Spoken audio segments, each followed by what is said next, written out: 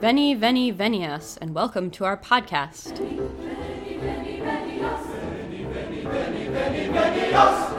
Good evening, and welcome to Ask Medievalist. I'm Em, the Ask portion of our program, and joining me tonight, as always, is Dr. Jessie Noose. Hello! So, I think in our last program, and it may not have been our last aired program, because I don't know offhand what order these are going to air in, but the last one we recorded, we talked about drinks in the medieval era, which is quite an extensive topic. Yep. We barely got to the Middle Ages. We had to talk about so many things in prehistory. Yes. So tonight, to follow all that up, we're going to be talking about food. Yes. Yeah. Food and drink, of course, go together. And probably one of the most obvious aspects of that is the Eucharist, which, of course, has come up before in this program. Yes. And I know we've talked about, of course, we had our Easter episode where we talked about sort of instituting the Eucharist, essentially. And we have talked since about the ways, particularly in which certain mystic women felt about the Eucharist, and we're going to sort of return to some of that. It's worth pointing out, though, that from a social standpoint, it's also very important. So it's not just, of course, the Eucharist is both bread and wine, which are basically the two major food groups, I guess. Mm-hmm. Alcohol and bread. Sure. But also, of course, right, it has to do with the quality of these things. And so the bread, this of course is sort of the point, that the bread for the Eucharist is the finest white flour bread, right? So the best flour, sifted, baked by the, official professional bakers and so on. And this is one of the sort of key points, really, is this idea of quality. And how many people had access to that level of quality? So I thought we'd start with sort of a caveat, I guess, which is that nutrition in the Middle Ages, really like most times in history, I suppose, but certainly like the modern day, if you were richer, you obviously had more access to a lot of foods and a lot of varieties. And if you were not as rich, you did not have as much access. Right. That being said, in the Middle Ages, particularly as we hit sort of the high Middle Ages, lots of people do have access, right? So it can depend not only on class, but also on where you live. Mm-hmm. So if you live in an area with high traffic, cities where you might be surrounded by orchards, you get a lot of food in, there are markets, all this stuff, you're going to have more access. A lot of trade, potentially. You're obviously going to have more access in those cases as well, as opposed to if you live somewhere isolated and therefore maybe have to do everything yourself. So, again, right, there are ways in which this is very similar to the modern day. Sure. But it does mean sort of the average medieval peasant might not be as poorly nourished as one might think, basically. Yeah. Okay. So you could definitely eat meat probably a few times a week. Even if you're poor, you would have access to bread. You might not spring for the best, but, you'd have access to good stuff. So, yeah, very much, again, as sort of exists today. If you live in a place where there are sort of orchards around, things like this, you'd certainly have access to seasonal fruit, even seasonal foods, and if you live in a city, especially the rise of the middle class, you can go to the baker and the butcher and the cheesemaker. Like, you can start to buy all your stuff from shops the way we still do today, right? So this is essentially, it's very much in some ways the rise of modern food processing, I guess. The way we think of food, the way we think of cities, really. That this is how they work. So if you live in one, it's not quite as true in the Middle Ages. You've probably seen a cow. I mean, you might own one. But, that idea that you can go and buy things that are already made. You don't have to do it all yourself necessarily. If you are poor, you don't have access to as much, but there's enough stuff around that certain things are still going to be cheaper for you because they're available. They're taken in. So you might get the poorer quality stuff, but you could still buy, like, the cheap cuts of meat. Sure. Right. And so all of that is very much true then as it is now, basically. Yes. So, with that sort of caveat about nutrition and things, one of the points, of course, of the Eucharist is that it is high quality. Particularly the bread is very high quality bread. And it's worth pointing out that the sort of, obviously the ritual aspects we have talked about.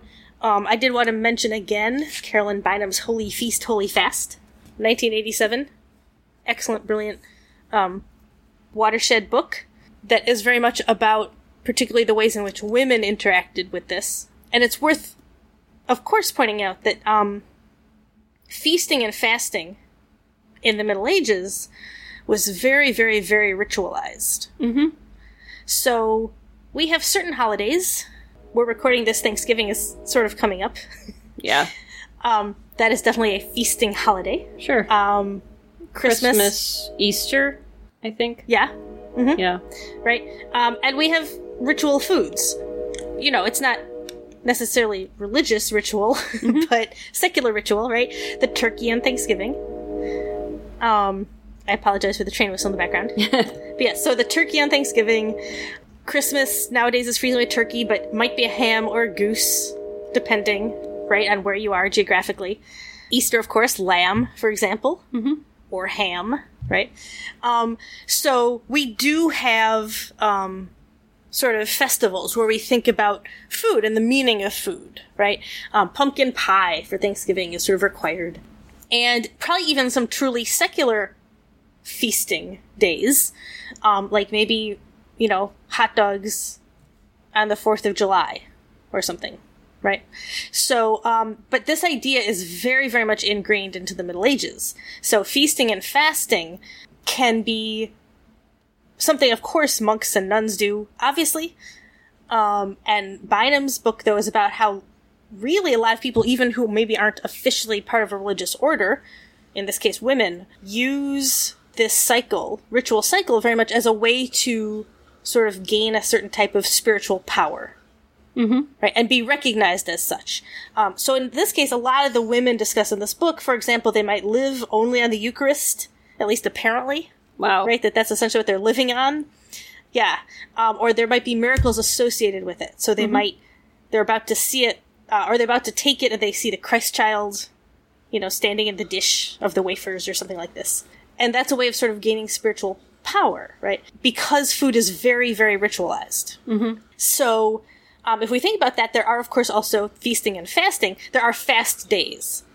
And this is why this idea of fasting, it is religious. A lot of holidays do require it. Monks and nuns had a lot of specific days that they were supposed to fast on. And they had dietary restrictions frequently, even when they weren't fasting. Right, there were things they weren't really supposed to have, that were considered maybe too luxurious, for example. But at the same time, there is this reminder, of course, we do know Lent today. This is still a sort of, you know, famous moment. Fish sandwiches start to show up at fast food shops, for example. I mean, practicing Catholics they eat fish on Fridays, right? Right, because you're not supposed to have meat. Hence the origin of the fish fry, which is a sort of Wisconsin staple wherever you happen to go. Yes. I suppose, actually, because of all the German Lutherans in Wisconsin, now I'm not sure anthropologically, but there's definitely a thing in Wisconsin where if you go out on Friday, there's a fish fry. Yeah. And it is, I mean, and of course the point isn't that you're supposed to eat fish. The point is that you can't eat meat. Right? But fish is the substitute. Right? Yeah. If you can't... Isn't there something about, that's true in kashrut, too, as well. Counts as fish? Beaver tail counts as fish. Beaver tail counts as fish. Because the beaver tail follows along in the water. Or something. I mean, who knows? It's kind of a made-up rule. I mean, they all are. But this is... the thing about it, of course, is that you had to find ways to still let people get protein, basically. Right? So fish, for example, and as I said, that's old. I mean, that's kashrut. That's very old, the idea that fish isn't meat. So that's of long standing. But what if you don't have immediate access to fish? You need to live somewhere nearby where fish are, at least relatively, because after a couple days, as we all know, fish start to smell. Yeah. So you... Right. If you don't have refrigeration, that's suddenly a big problem. So there's a lot of smoking, there's a lot of salting, which of course also, many traditions do with fish. Lox, for example. But other things were, for example, yes, like a beaver tail. The beaver itself is obviously meat, but the tail ostensibly is not.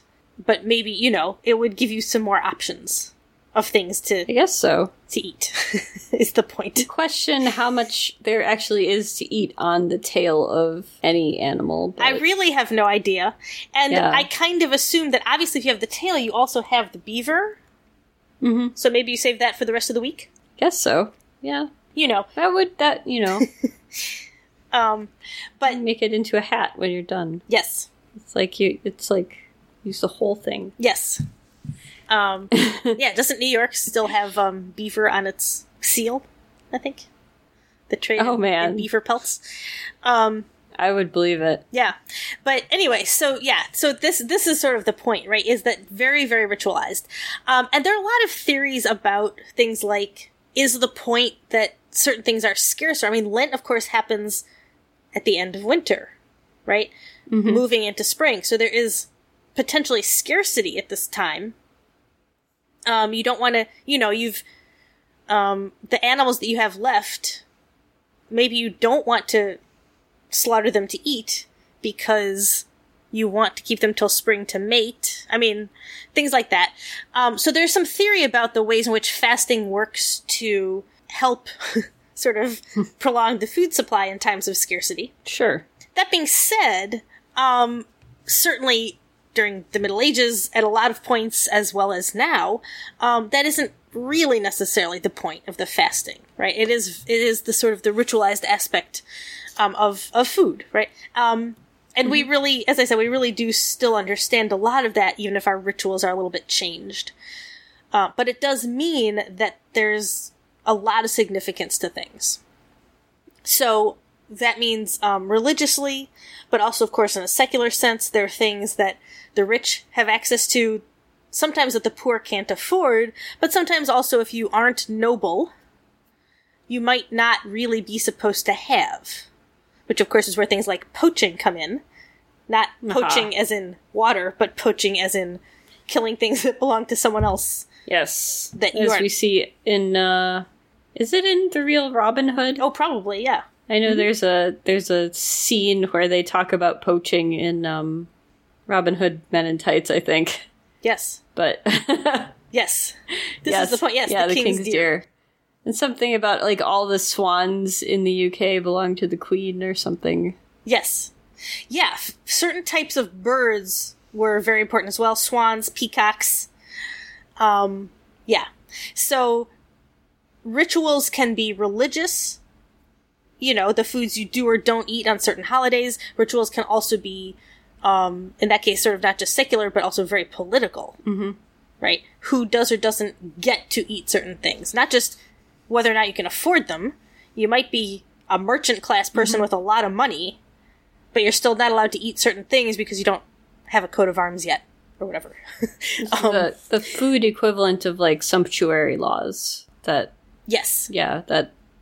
some things are for specific classes. Yeah, basically. So all of these things are really sort of important when you think about food in the Middle Ages. And also, of course, the way you think about how food was created, right? And now it's also worth pointing out, we've talked about one ritual aspect.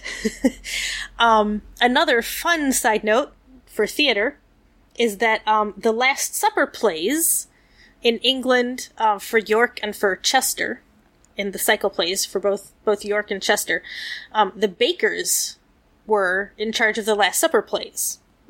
Which is not surprising because, of course, the Last Supper is where the Eucharist is instituted. And the big reveal would have been on the bread, right? Jesus holds up this gorgeous loaf of bread, breaks it, gives it to everybody, right? This is my body. Sure. And the bakers will have made sure probably, that the audience can just smell that bread. Right? It's an ad. Yeah. It's essentially an ad for what they do. And that's true, honestly, for a lot of the stuff. There's the funny one. We've talked a lot about the Chester Harrowing of Hell with the alewife. Yes. Yeah, and so the alewife left in hell, and that pageant is done by the cooks. Oh, okay. Yeah, so presumably, this is the flip side, right? Bakers are esteemed. They're a sort of highly professional guild. One of the points is that a lot of people can't do what they do. We'll talk a little bit more about that in a sec. But basically, bakers, the sort of technology that is required to make the high-quality bread required for the Eucharist, that is very special, right? Whereas cooks, they can be, obviously, they're sort of important. If you're a high-level household and you don't do your own cooking, you probably employ a number of cooks, and you better trust them because, so that way they won't poison you if someone pays them to or whatever. Right. Right? But they aren't necessarily highly regarded as a profession in the same way. And the Harrowing of Hell, this is a sort of reminder in some ways of the kitchen. The kitchen is very much a metaphor for hell in the Middle Ages. Wow. It is smoky, it is hot, it is nasty. Okay. That's fair. Yeah, I mean, there's no air conditioning. There has to be fire. And you can't just, turn off your oven. You also can't, you're not necessarily closing the door. I mean, there probably is open flame. So, yeah, it's just a sort of terrible place. It's very hell-like. I think we've talked actually about Hrotsvit's play, about the martyrdom of the virgins. Oh, yes, where you have the guy who goes wandering blindly around the kitchen, crashing into things. Yes. And he actually thinks that he is sexually assaulting the three virgins, and he is not, right? Divine miracle, he's in the kitchen, they're in the room next door, and they're watching him make out with the pots and pans, which are covered in soot from the fire, of course. And so he comes out, just covered in soot. But the point really is, right, that his lust has essentially led him into hell, and we know, of course, that is where he will be going eventually, whereas our three heroes will not be going there. Right.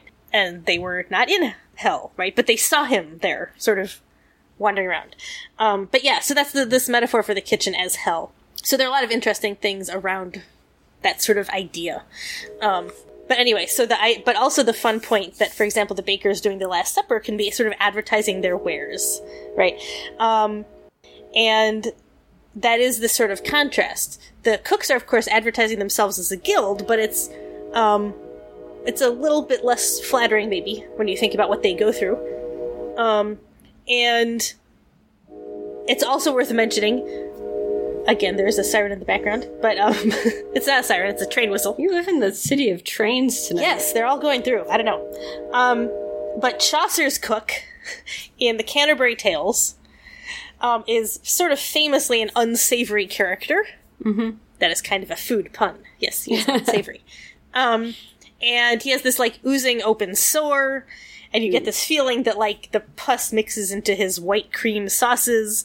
Anyway, so Chaucer is very, very much on this sense of making fun of the cook. I mean, he makes fun of all of his characters, but the cook is sort of unsavory on a lot of levels.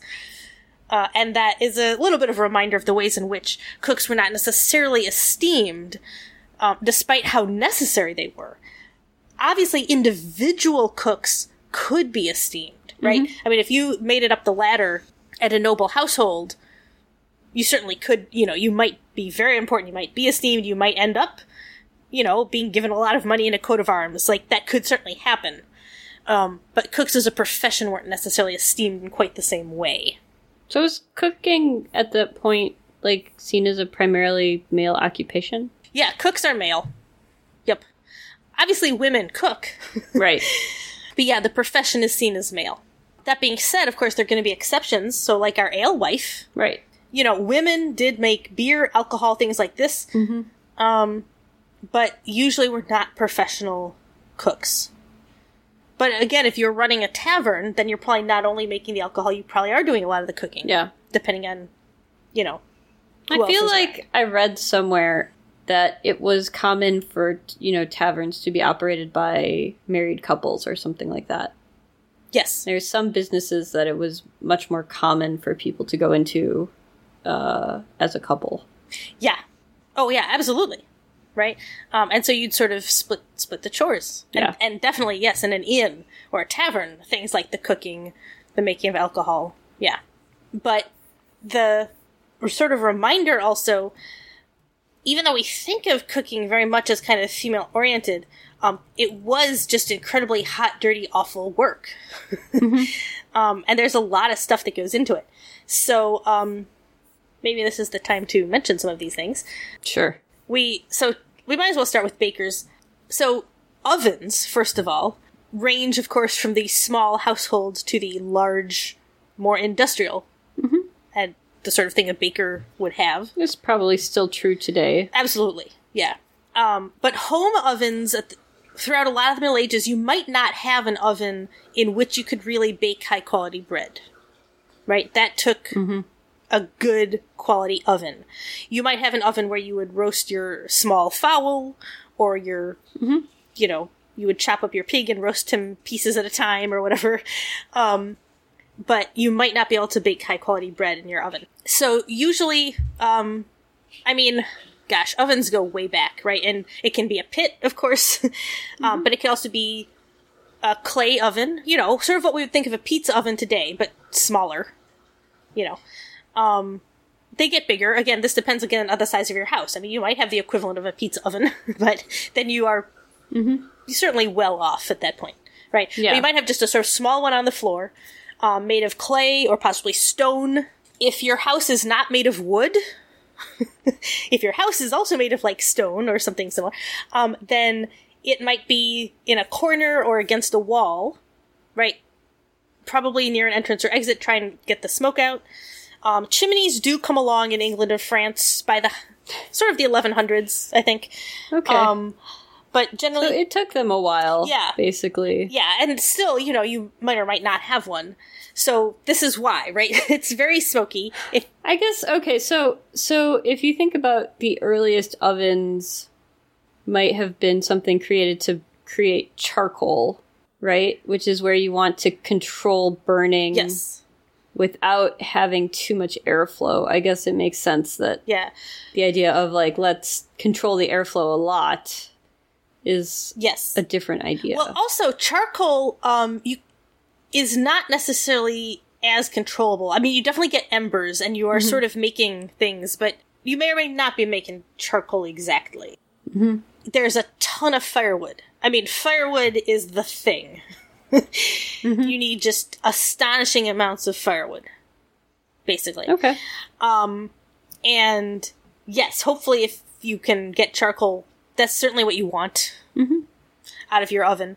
But again, right, these sort of smaller ones, and, again, right, if your house is made of wood, then it's going to be in the middle of the room. And some cases, houses... This is sort of early Middle Ages. Houses might have basically open hearths. I mean, you might not have an enclosed oven. You might just do all your cooking basically over sort of little open fire. But eventually you are going to have this sort of enclosed oven. As they grow and become a little more sophisticated, you might add sort of stone or tile. You do start to have an oven plus a stove, which is to say the inside part where you cook things in the fire and a top surface where you can cook things on the hot surface. Yeah. Right? So you start to get the stove oven, as we basically have today, except, of course, today the stove is not heated by the oven, right? Same shape, but same principle, except sort of also not, right? But that's why that's what you get, because the top of the stove part would have been heated by the oven part. I think you can get some that are sort of like that, actually, in Britain. They're called agas. Oh, yeah. They definitely do still exist. Yeah. But yeah, they are rare-ish. I will say, actually, the Maggie Walker house in Richmond, which you can tour, and Maggie Walker lived there, the stove is really old. I mean, I think it's about probably turn of the last century. Okay. So, but, so a little over maybe 100 years old. But it might be even older than that. It's this really... Because, of course, they upgraded the house a lot. But this stove was, like, just this amazing iron stove, And it's... Yeah, you can put wood into it on one side, and you cook things on the other side. It does have gas, so you certainly can use the burners. Oh. You have to light them, Mm-hmm. But you can also cook directly over the oven part where the wood goes. Yeah. Yeah. So, yeah, I mean, it's definitely, and obviously the whole thing heats up, I mean, it's an iron stove, so it gets real hot, yeah. But yeah, they were incredible, and they still work, basically, because that's how a stove works, right? Also worth pointing out that, but while medieval stoves aren't usually made of iron, the cooking utensils are. I mean, cast iron has been around for as long as people could make iron, right? Sure. And so no matter how poor you are, you probably have at least a cauldron and a couple pans. Okay. All cast iron. And you hang your cauldron over the fire, or you just pop it onto the fire, either way. Mm-hmm. And same with your pans. They can be on the fire or over the fire or on the stove if you have that type of... and that's... those are the main things. Fun fact, the word chowder seems to come from the French word for pot. Yes, chaudier.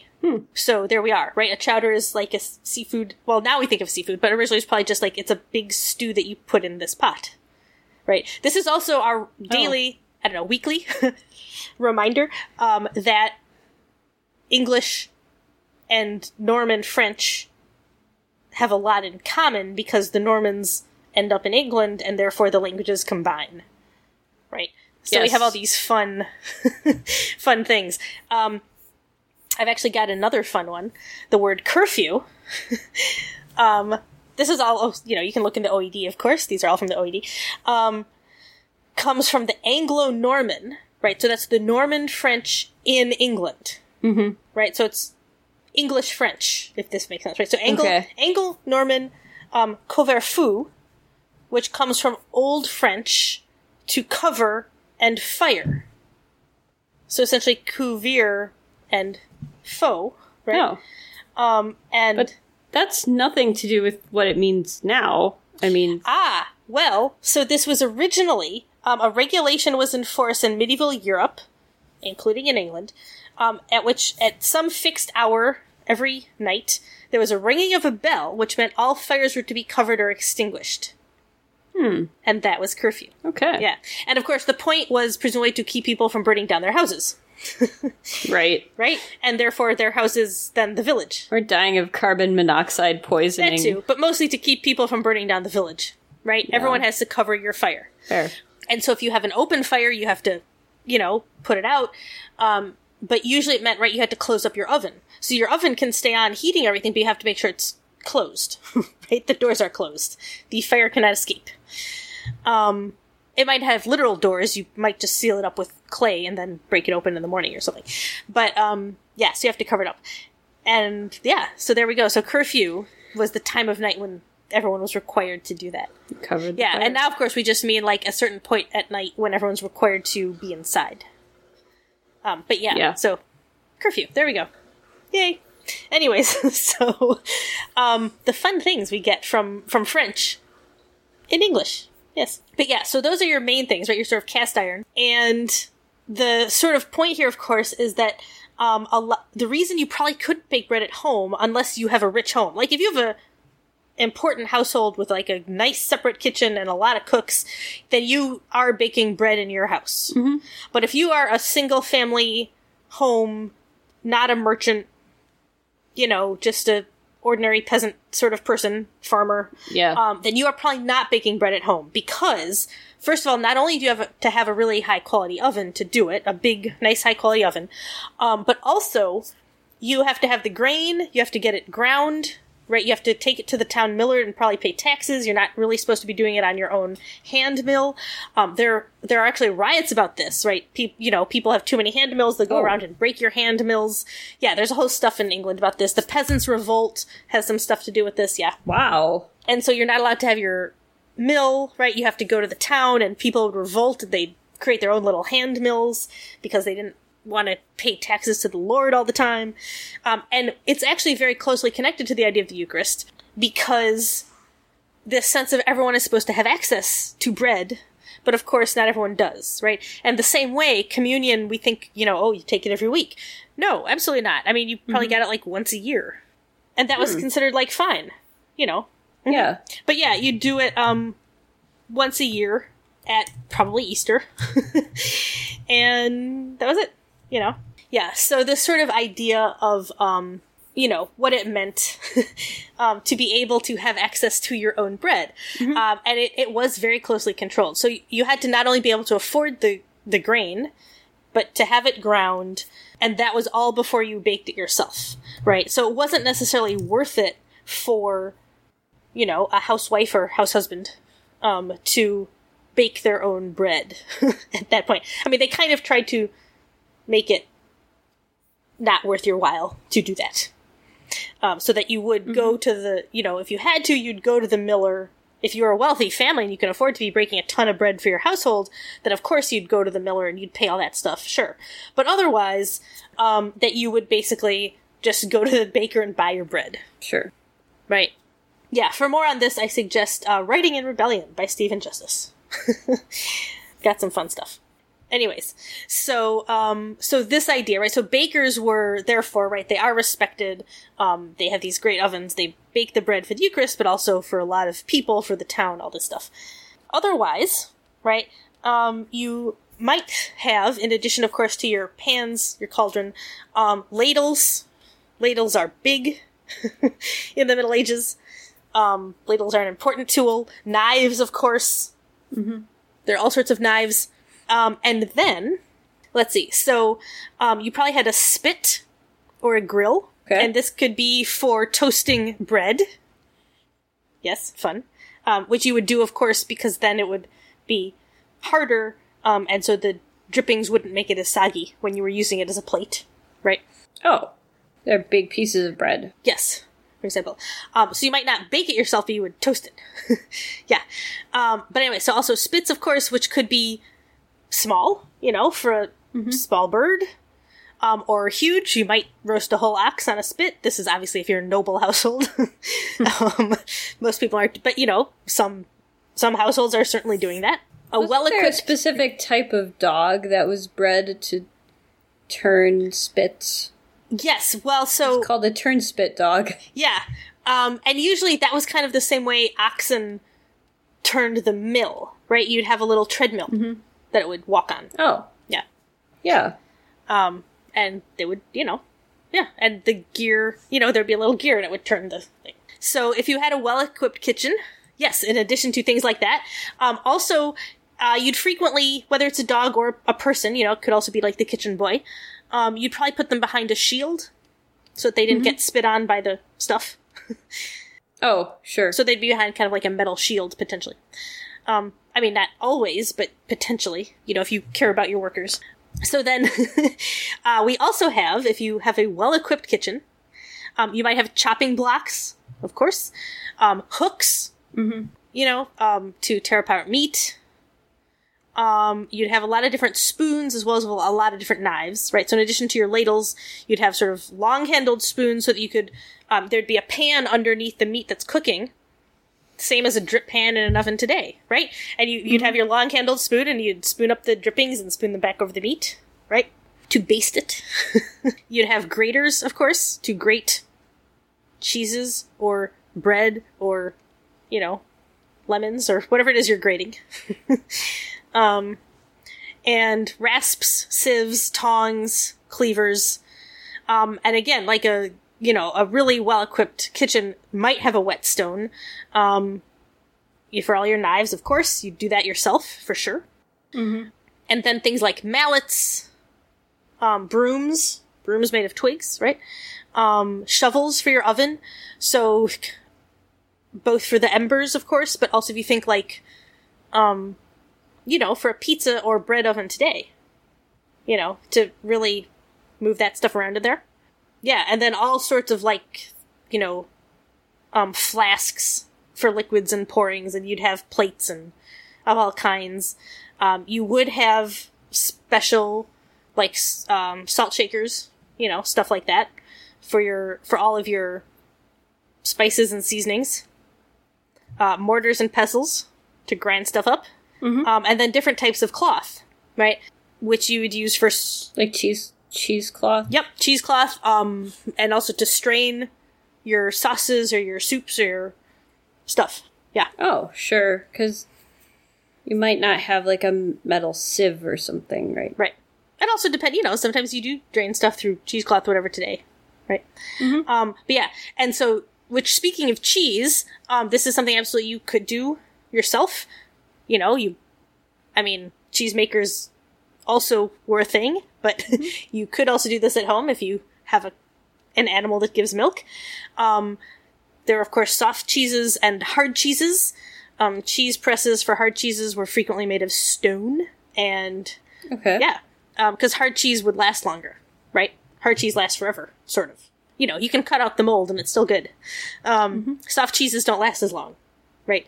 So it's cheese press to make hard cheeses to last you sort of through the winter or something. Because, of course, milk, your supply of milk, especially if you just have like a family cow or something, does depend on that cow having a kid, right? Like, you don't have perpetual milk. So, so you'll want to make hard cheese for it to last. And then, of course, you have a churn. We all know what a butter churn looks like, probably. They didn't change much in appearance after the Middle Ages. I mean, what they looked like are what you also get if you go to, like, Colonial whatever in the U.S. Or watch Weird Al's Amish Paradise. Yes. So butter churns, of course, for butter. So that, in a lot of ways, actually, the dairy, except for pasteurization, is very, very similar to today. Mm-hmm. As is the bread, honestly. Some things don't change a lot. Yeah. They didn't make chocolate zucchini bread, necessarily, but, like... Sure.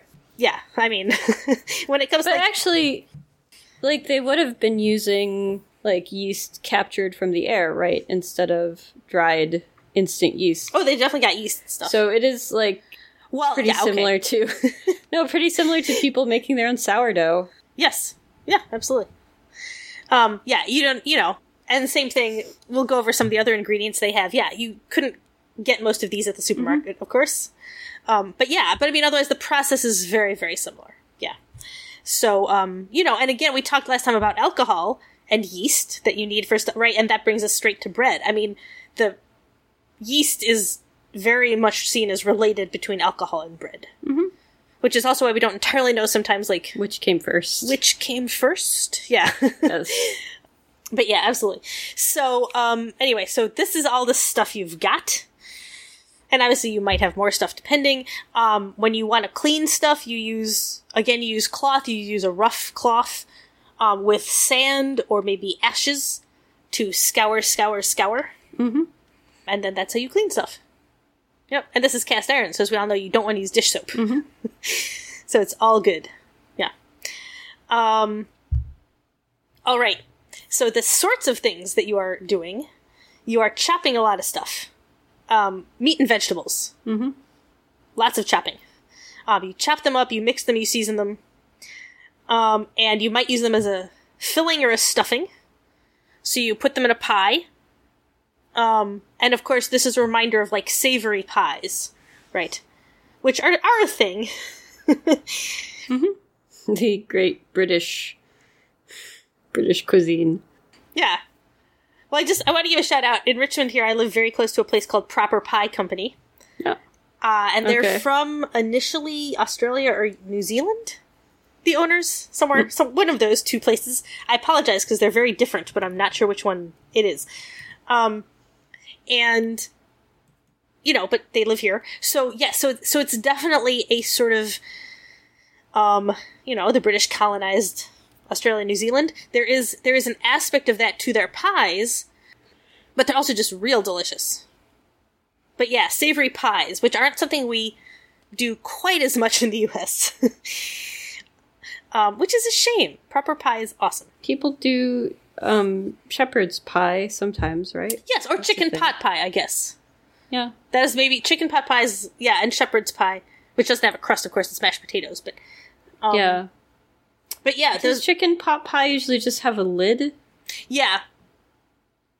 But that's how it's evolved, of course, yes. I mean, traditionally, of course, you'd have the whole thing in a pie, and, this is before the sandwich exists, because you can hold it and eat it, right? Mm-hmm. It is self-contained. Yeah. Yeah. It's like a pasty. Yeah. Absolutely. Another weird upper Midwest. Yes. The hand pie. Yes. Which also exists, of course, in Europe. But this is the point, yeah. If you go to Europe... they exist all over. They exist in India. Samosas are basically... Mm-hmm. Mm-hmm. So... 100%. Everywhere in the world. Things of egg rolls, right? Of which there are varieties everywhere in the world as well. Mm-hmm. Yeah, right? You fill a crust with stuff. Everywhere somebody's like, how can I bring this food with me? Yes. With a minimum of fuss. Yes. Tacos, right? So you have a crust of some kind or a shell, and it's some shape. Basically that's the only difference between these things, right? An egg roll or something similar to that is a tube, right? Mm-hmm. That's wrapped. And then you have a pie that, of course, is pie-shaped, right? It's got the cup bottom and a lid on top. And then, a taco, might be just, basically folded in half. Mm-hmm. Pizza, of course, flatbreads exist everywhere as well. And the idea is you take your crust and you put stuff on it, right? The pizza, of course, is interesting because it is open. Yes. Right? You put the stuff on top, and then it is open. But if you are in certain places in the United States, you will fold your pizza in half when you eat it. Long ways. You can make a calzone, right? Absolutely. Yeah. So. Which is that exact thing that we are talking about. Yes, the pastry filled with stuff. The crust filled with stuff. Yeah. So, banh mi. There you go. Like at the taco, only different. But yeah. So that idea. Banh mi is from the French. Yes. Yeah. French, I don't know where the actual French word. occupation. Yeah. But Banh is from the French word pain. Oh, that's cool. That makes sense. It's a sandwich. Yeah. But it frequently is sort of the folded in half type. I know it also comes, of course, like a mini baguette, usually. Yeah. Type of thing. Yeah. Yeah, and, traditionally, of course, what you would do is sort of hollow it out a little bit so it would really stick in there and you could close it up. Now you just, it's just a sandwich. But this idea, right? So all of these things exist, and some of them are very, very, very, very old. And the more closed in they are, the older they probably are. Although flatbreads are actually super old. Pizza goes way back in Italy. Like the 13 or 1200s even. And that's just one way of reference to it actually being called pizza. Flatbread goes back to the Romans and before. But yeah, so you have a crust and you put your stuff on it. So, so basically you chop up meat and vegetables and you put them in a pie. You might make them into meatballs. You might stuff them into another food. Like a bird, probably. Mm-hmm. Birds get stuffed a lot. So that's one big version of things, right? You make a stuffing and then you put it into either a pastry form, or you cook it as meatballs, essentially, or you cram it into something else, like a bird, probably. Stuffing, yeah. Okay, so then other possibilities. There are also, by the way, if this is a feast and you're going to be serving this at a, feast and you want it to look cool, you might basically make a McRib out of it. What? Yeah, so you might fold it back around or make it look like meat that is on a turkey bone or something. Oh. Not a turkey, okay. But a chicken bone. But it actually isn't. It's the meat paste you've made. But you might form it back into that shape. Sure. You know? Because that's sort of the thing, right? And you get this sometimes today, more with fish, I think, where you might get the fish and you get the head and the tail and the middle and it's all been cooked, but then they put it back together. Okay, I have seen that, yeah. So that sort of thing is very big as well. All right, so all of these things, in some cases, of course, this is all for things you're going to eat now. As I said before, there's definitely curing of various kinds. So, you dry fish, you salt them, you smoke them. You can do this to meat as well, of course, but fish is a big one because, again, Lent, right? Then you've got your supply of fish that you're going to eat on Lent, as like smoked cod or something, probably. Or dried, at least. Anyway, yeah. So, okay. All of these things. Some other fun things about cooking, right, are, of course, all of the ingredients. So, it is worth probably pointing out at this time some of the early cookbooks we've got, basically from the 1300s. We've got, I don't know if you want to talk a little bit about this one, but there's a famous early French one. The earliest edition is probably from about 1300. It's got 4 extant manuscripts, and then was printed around 1486, with a lot of additional recipes that aren't in the original manuscript, so whoever printed it threw in a lot more stuff. And this is La Viandier. Original author unknown. It ends up getting attributed to this really famous cook, but he clearly didn't write it originally because the first edition came out the year, or even before he was born, around 1300. But that's got some great stuff. The most famous thing probably is the peacock recipes. So this is the mention, of course, this is a royal cookbook. Certainly a noble cookbook, but basically a royal cookbook. That's why you get peacocks, right? Nobility can have peacocks, other people can't. Right. But so here's one of the peacock recipes. You blow and inflate them like swans. So this is something you would also do for swans, and swans, of course, are more frequently eaten. Okay. Right. So theoretically, the person reading this would know what to do with swans, and the point is you do peacocks the same way, right? So you blow and inflate them like swans, and roast and glaze them similarly. Serve them in the last course. When they are reclothed, so this goes to what we just said, right? You save all the feathers, and you prepare them the same way you do swan, and then you basically put the feathers back on. And you should have slender, thin wooden spits to pass among the tail feathers, or a bit of brass wire for setting out the feathers as if the peacock were spreading its tail. Right? So you wouldn't put all the feathers back on, right? But the tail feathers, obviously, is the point. So it comes out looking like it's got its tail spread. Yeah. And then boar, meaning pig, boar, right? B-O-A-R. Cook in wine and water. If fresh, you eat it with a special sauce. There are a few possibilities. A sour pepper sauce, for example. If salted, with a mustard sauce. So if it's been preserved, then you eat it with a mustard sauce. If it's fresh, something like a sour pepper sauce. Yeah. Capons or veal with herbs. Cook them in water, pork fat, parsley, sage, hyssop, wine, saffron, ginger, verjuice, which is a sour juice from apples or unripe grapes or something. Verjuice. Oh, yeah, it's like, I just heard about this. Ooh, yes. Verjuice is like it's like grape juice made from wine grapes. Yeah. So it's not also be fermented. Like, right. Yeah, it could also be like crab apples or something. Yeah. So, yes, verjuice. Yeah. Also, capons, for those who don't know, are roosters. Yes. Right?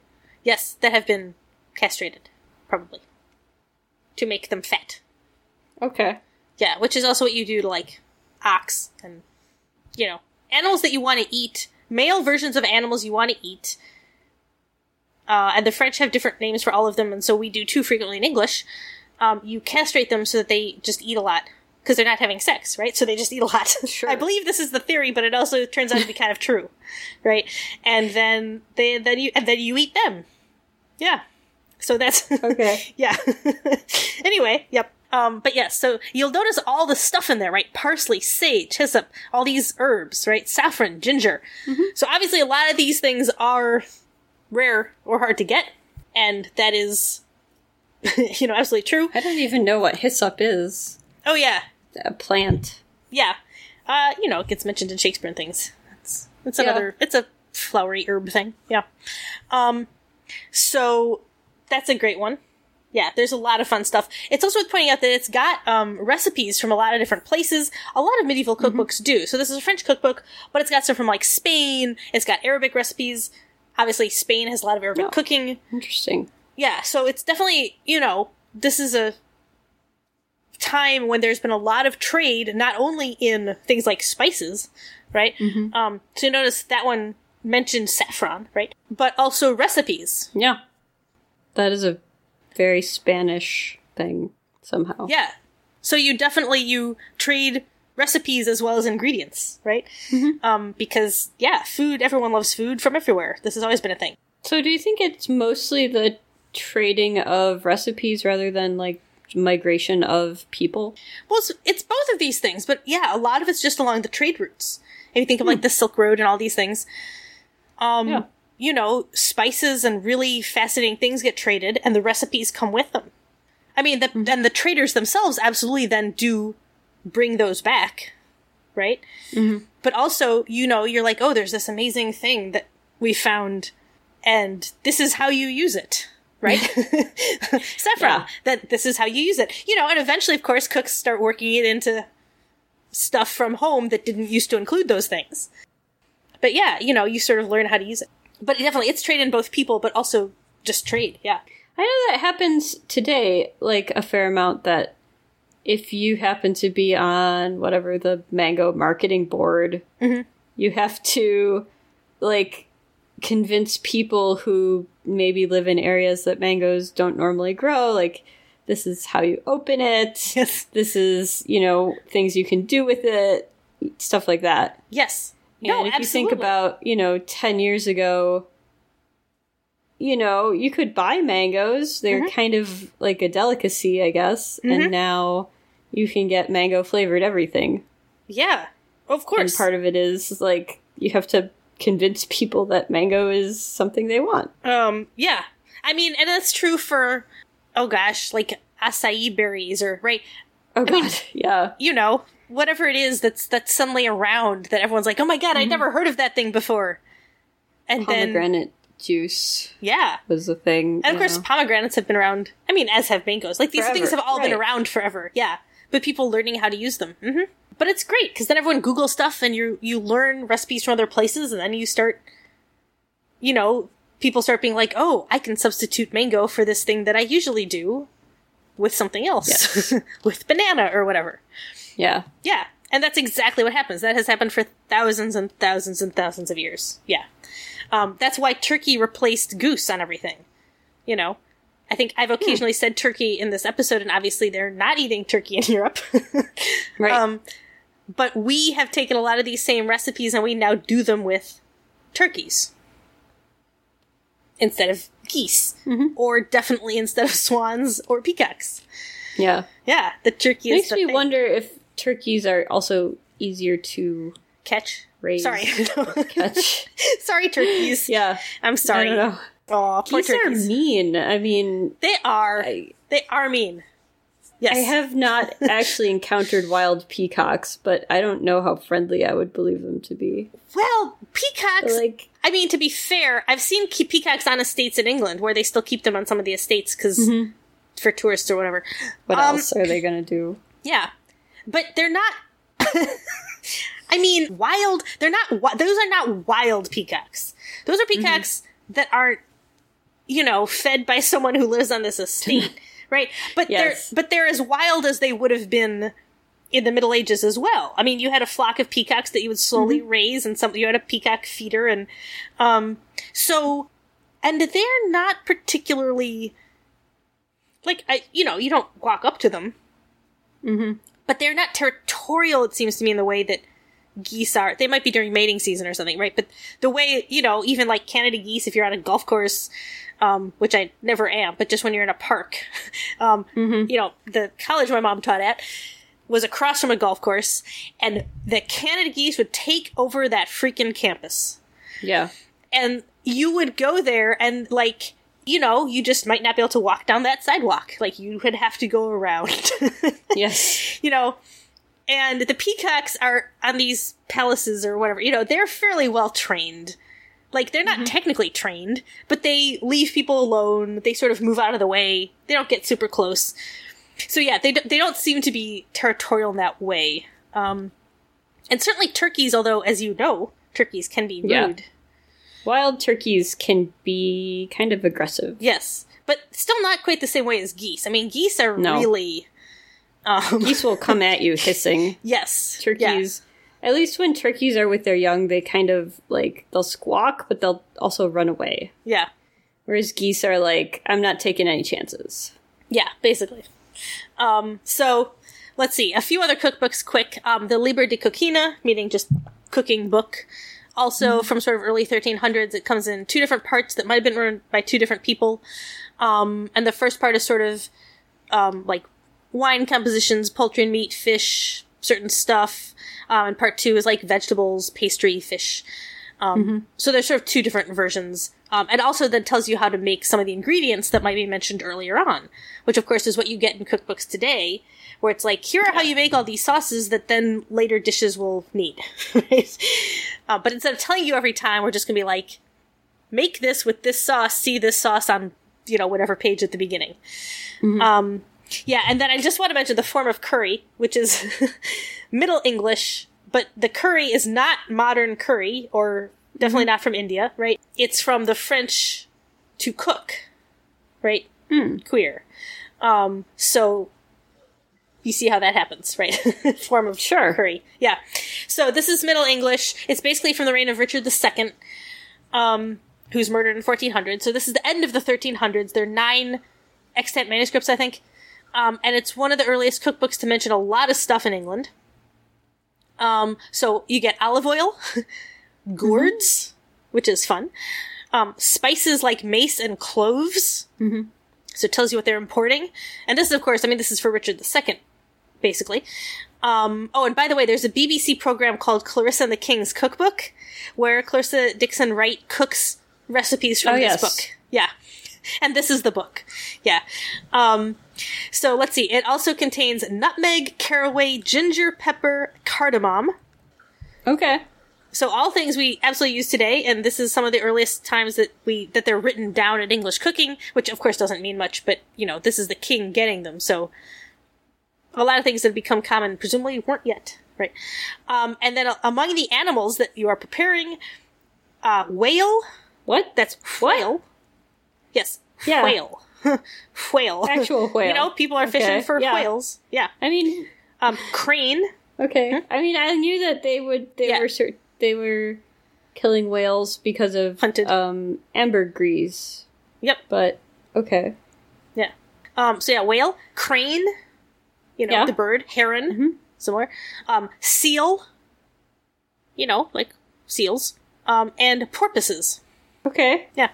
And shows influence from France, Spain, and also Arabic cooking again, which of course also can be partly the Spanish influence as well. So it's definitely also international. And there's some really fun stuff. So here's one example of a sort of sauce. Sage, parsley, hyssop, savory, quince, pears, garlic, grapes.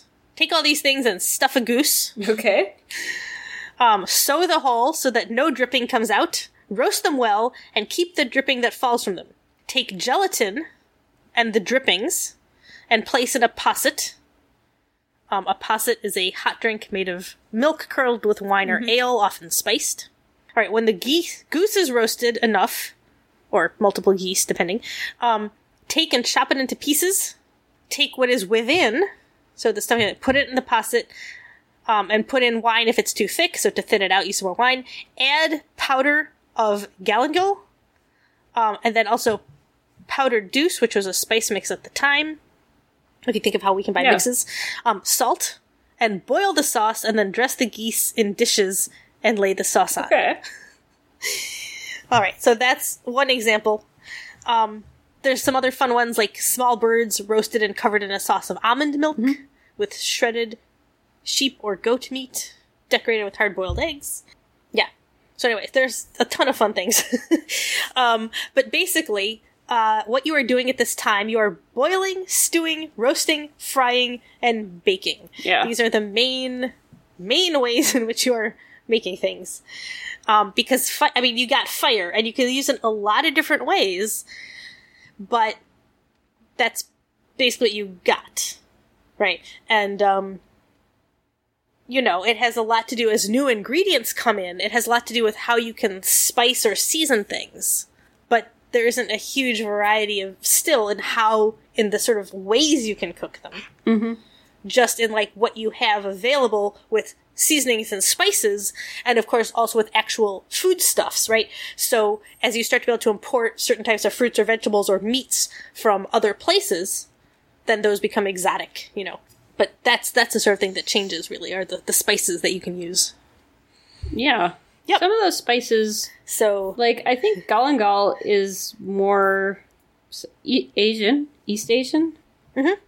Yeah, you're getting stuff from far away, which is a lot of fun. It's also worth pointing out, so one of the things that all cookbooks forever have had trouble getting across is temperature and timing. Yes. So I do want to give a shout out to Adamson, Food in Medieval Times, and this is a great quote. Then as now, temperature and timing were the two most important factors that often meant the difference between success and failure in the preparation of a dish, and both were extremely hard to communicate in a recipe, given that the instruments to measure them were either non-existent, right, they did not have thermometers, or very crude, if available at all, clocks. You don't have those great, little millisecond clocks or whatever that we got, obviously.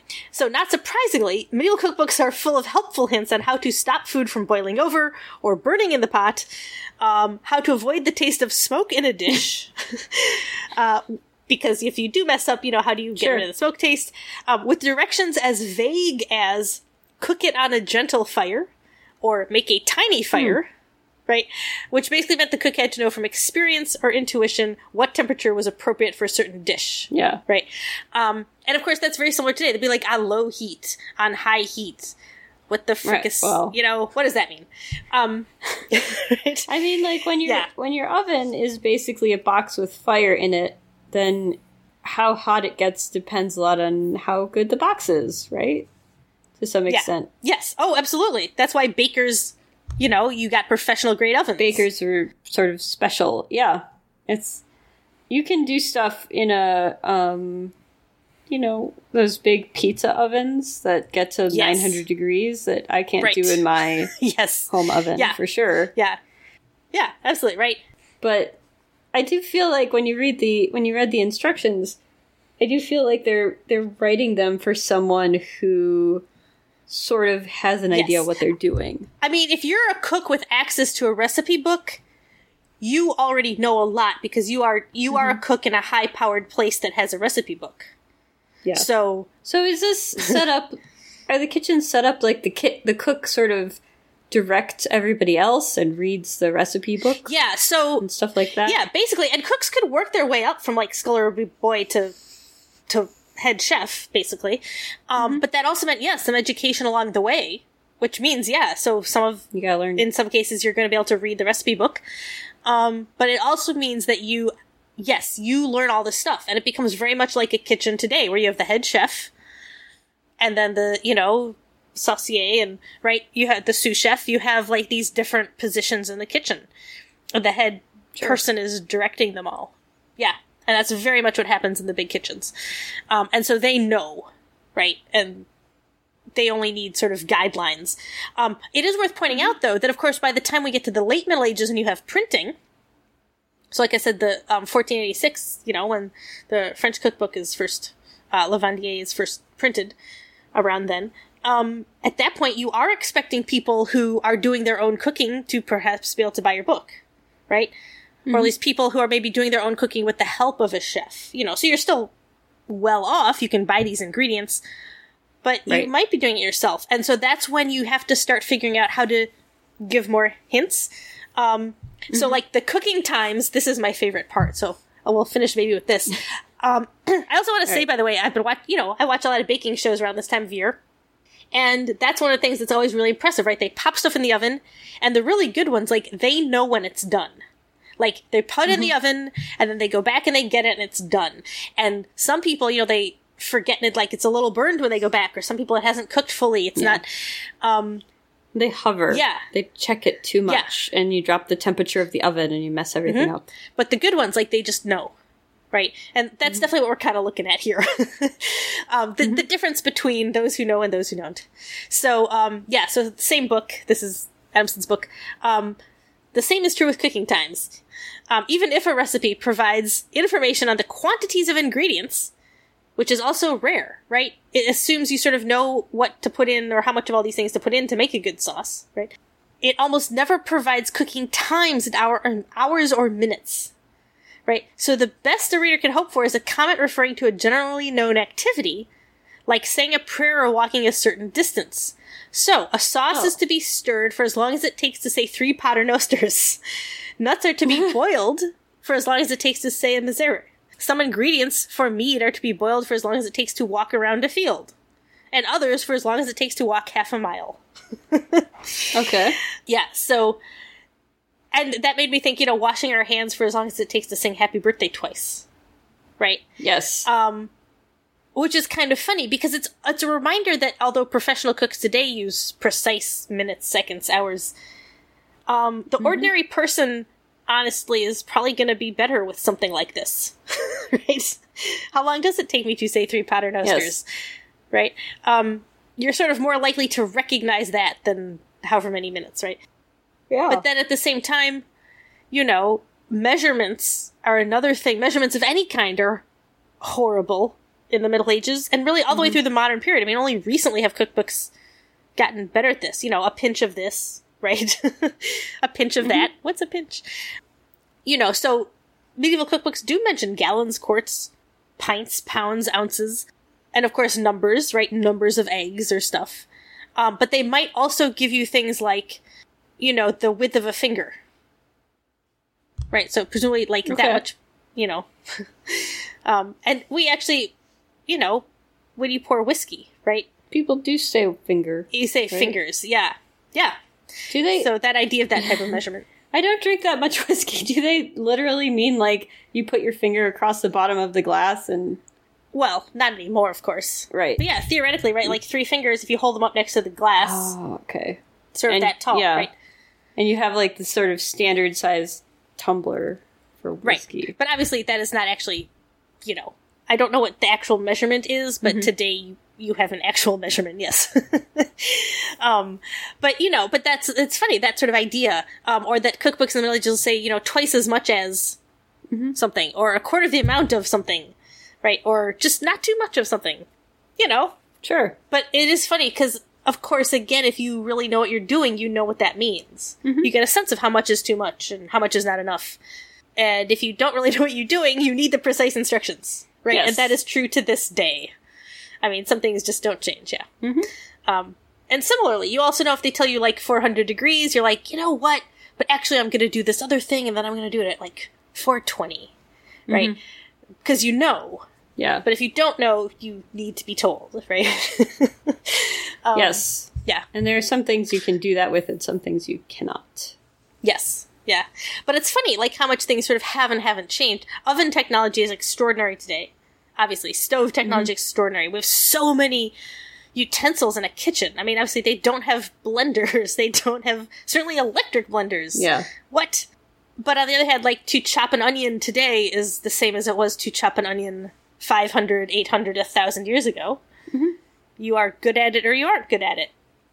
And hopefully we can insert the clip of Meryl Streep as Julia Child learning to chop an onion. Yes. It's such a fantastic scene.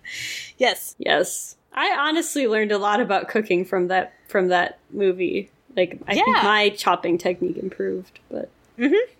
It's quite fun. Yeah. But it's one of those things that and I remember there's a blog somewhere where someone said, watching certain cooking shows, and they're like, yeah, making that dish will take you 20 minutes if you can chop stuff as fast as they can. Right? Which, yeah. I mean, that's... Yeah. Good luck. Then as now. Yep, some things just don't change. I mean, it's the same for all our technology. I think I have a relative who tried to play along to an episode of Chopped. Oh, gosh. And he's a really good cook, but found it extremely challenging just to do an appetizer in whatever 20 minutes. Yeah. Something but it tells like you just how, when you're a professional, just how good and fast you are. Which, of course, is also true in the Middle Ages. I mean, if you're a professional at that level cooking for a household, it's like dinner rush, lunch rush, you have to be able to turn out that meal in that amount of time. Like, that's... Well, I mean, you probably start in the morning making all the stuff and... Prep it. Just so that everything is ready to be sauced at 11:45 or whatever and brought up. And you probably got your kitchen boys... It's an all-day job. Prepping stuff. That's how you learn. Mm-hmm. There might be prepping stuff before you get up. Yeah, absolutely. So, So that is the fun. The ways in which things both have and haven't changed. In some ways, our ovens and our stoves are way superior, but also not so much different. They're superior in that they maintain a specific temperature that you tell them easily, without actual fire. Right. They're much more insulated. Yeah. So you can, make stuff and not... Cook in the summer. Yeah, you can cook in the summer. It's not always pleasant, but it's not, your house isn't going to be 150 degrees. Right. On the other hand, it's more like we've improved the technology, right? Like, we haven't come up with a way that we're going to cook a chicken with sound waves or something like that. Exactly. Yeah, otherwise we still really do things basically the same way. Yeah. And if you're looking at things like an old school bread oven or pizza oven that, people buy or create a brick one in their backyard or something, right? Yeah. Or even a barbecue with charcoal. Yes, those are very high tech now. They come with temperatures and thermometers, but again, it's the same design with just more consistency, basically. Mm-hmm. Yeah, which is really very impressive. Cast iron is still a thing that people have in their kitchens. Yes, we have stainless steel, we have, whatever, but some things it's hard to improve on. Yeah. Yeah. Yay! Food. All right. Food is always delicious. Woo! Yes. Yes. All right. Let me think. I think we can put some links in the comments too, or in the notes section too. I think there's been a couple of cooking programs where they talk about cooking medieval dishes that might have clips up on YouTube. Yes. The one Jesse mentioned, Clarissa and the King's Cookbook, stars one of the ladies from the British cooking show Two Fat Ladies, which was, it was a really nice little cooking show. And actually, the individual recipes, they often did, historical stuff. Yeah. Or went to, specific abbeys and cooked, stuff with their gardens and things like that, so. Yeah. Which is, really cool, because speaking of technology, we can still make things, Yeah. Yeah. Can still make things in those kitchens and with those ovens and with those utensils. And yes, you can still grow your own stuff in your garden and use it to cook. Which also people still do. Yeah, quite fun. All right. Yay. Cool. Yeah, there's a really great one of, I don't know if it was them, but making a pie, a savory pie. And there's also one where Alton Brown does it in one of his good eats, where he makes a few different types of savory pie, and one of them is the sort of old school medieval version. You basically just wrap a bird in a pastry shell and cook it. Yes. Which is hilarious. Anyway, yep. Awesome. Yeah. Yeah, it's funny because one thing you think about, I don't know if this is actually true. I often get the feeling that people were like, oh, they didn't have whatever sugar or something back then, so everybody was healthier, but it's really not no. really not the case. I think people underestimate the amount of trade that was going on, and especially trade in foodstuffs. Mm-hmm. So. Yeah, and some of these actually definitely use sugar. Yeah. Or honey all over the place, which is sugar. Yeah. Yeah. So basically sugar. We should not underestimate the extent to which people... it's one of the reasons, tooth decay was a big thing. St. Apollonia got a lot of prayers. I mean, you know. Yes. And it's not just because of not brushing your teeth, or like, yeah, it's because as society becomes more sedentary and sort of industrialized, even before the literal industrial revolution, but back when you start to get, the cities in the Middle Ages, and, there's a lot of people sitting around eating a lot of stuff that's probably not good for you. Because, bakers make honey buns and whatever, and come on, like that, yes. That's what people want, yes. Yeah. Alcohol has a ton of sugar, I mean, yep, you rot your teeth. Yeah. And that is what happens. Yep.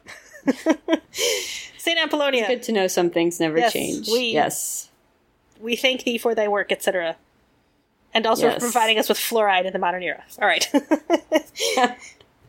This is the biggest advance. Yes. Yeah. Okay. We're going to leave it there because this has gone pretty long.